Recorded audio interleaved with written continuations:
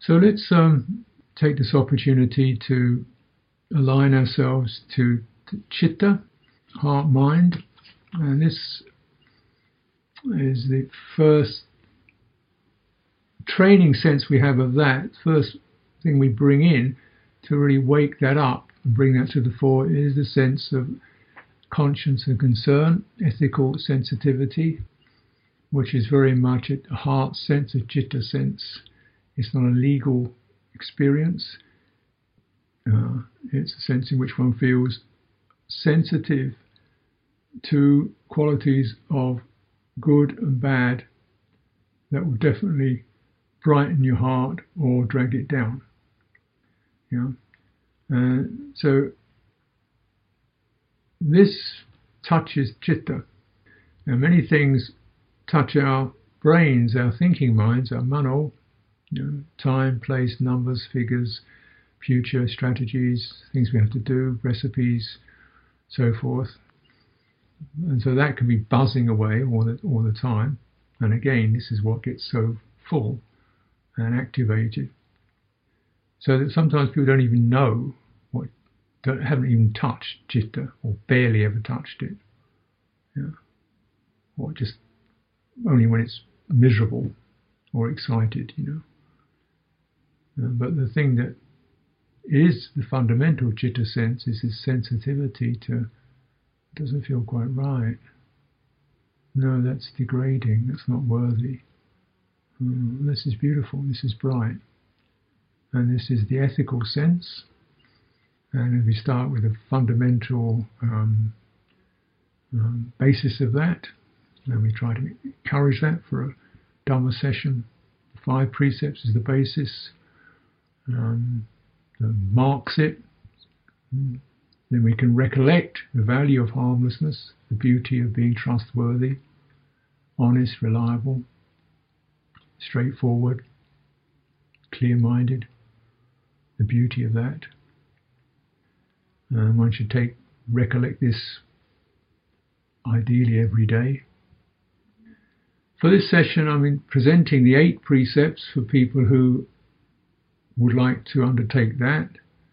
And it's very similar to the 5, except that you have stronger sense of sense restraint. And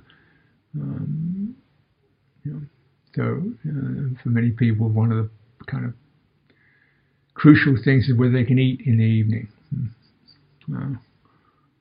So with this global session, you recognise, well, what you can do is set your clock so that you say, well, it's only 11 o'clock in Tokyo, so I can eat, and then it's only 10 o'clock in Cairo, so I can eat now. So you can eat all day long if you change your time zone. But if you want to use it wisely, carefully use your own time zone. And again, the principle is to have this sense of restraint. So you're at home, maybe you say, well, okay, I'll use 1 o'clock. Because this is the idea is, the principle is really for alms faring. So we're not going out, seeking alms all day long. But you might think, okay, well, 1 o'clock cut off. And then I'm using some sense of restraining just casual eating or social meals, just that which is necessary for the body. So you can use these precepts because it says vikala, the inappropriate time. In monastic training, that appropriate time is set at 12 noon. But you can also, for retreat time, say, well, I'll set it at 1:30, because that's when so-and-so's coming home, we like to have the lunch together, I'll get things ready for that, then you can do that, and then I'll refrain from the evening meal. So, there's a little bit of flex you can make around that. But probably, surely with this this convenience of technology, the fundamental thing you should really make a strong determination around is your mobile, your phone. Not to have that, put it on do not disturb, and try to keep it off, or just have it on between 6 and 7 in the evening or something to take urgent calls.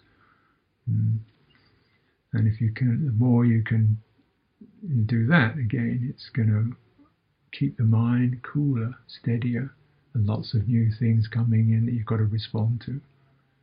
So mobile phone restraint, cell phone restraint, internet gadget restraint. This is the 9th precept.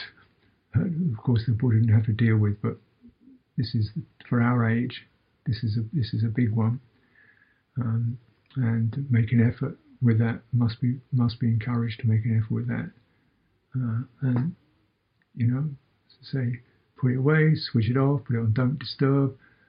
Have no contact at all, or just okay. In the middle of the retreat, I'll have a quick look, see if anything's come in, or I'm expecting a call from da da da da da. Then I'll say I'll be available at 6 o'clock in the evening on this day. Really, make an effort with it. So this is very important, because the 8th precept precepts are really about deepening restraint and the mind not going out into divergent experiences, mind being contained and upright.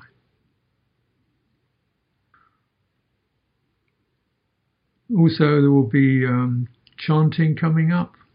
Some of these we'll be doing them. Some of them will just be listening to.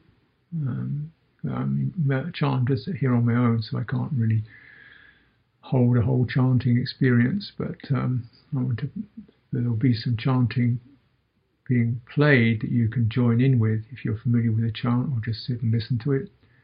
We'll have a short, minimal chanting in the morning, which will be live.